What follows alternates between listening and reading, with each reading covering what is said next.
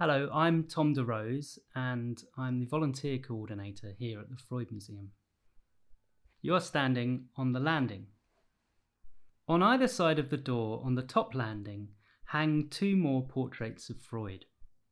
They show him through the eyes of two artists and reveal two different attitudes towards him. The portrait on the left by Ferdinand Schmutzer was commissioned by Freud's pupils and colleagues to commemorate his 70th birthday.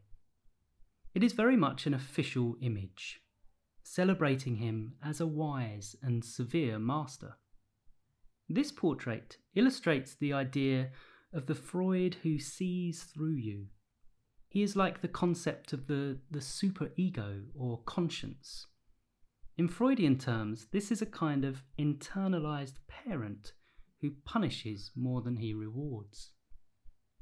The other portrait on the landing was made by Salvador Dalí after he visited Freud in 1938. Dalí and the Surrealists saw Freud as a source of inspiration, but their admiration was not reciprocated. When Dalí visited Freud, the pretext was to show him his painting, The Metamorphosis of Narcissus. Freud's reaction to it was ambivalent. He told Dalí that in general he looked for the unconscious in works of art, but in surrealist art he looked for the conscious. Dalí took this statement as a death sentence for surrealism. To the left of the Schmutzer portrait, there are two paintings of wolves in a tree. You will find a drawing of these wolves in Freud's case history, From the History of an Infantile Neurosis, which is better known as the case of the Wolfman.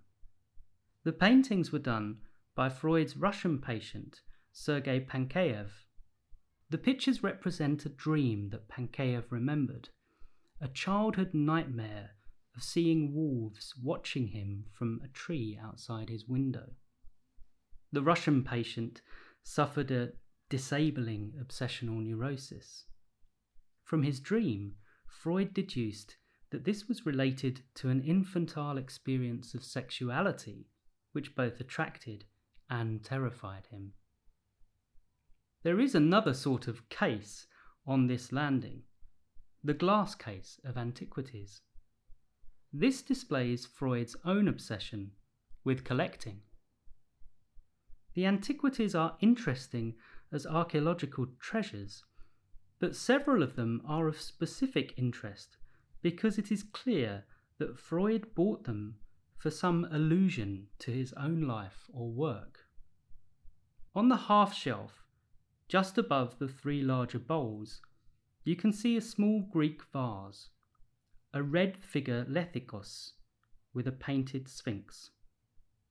Since the myth of Oedipus and the Sphinx is fundamental to Freudian theory, it is small wonder he acquired this particular item.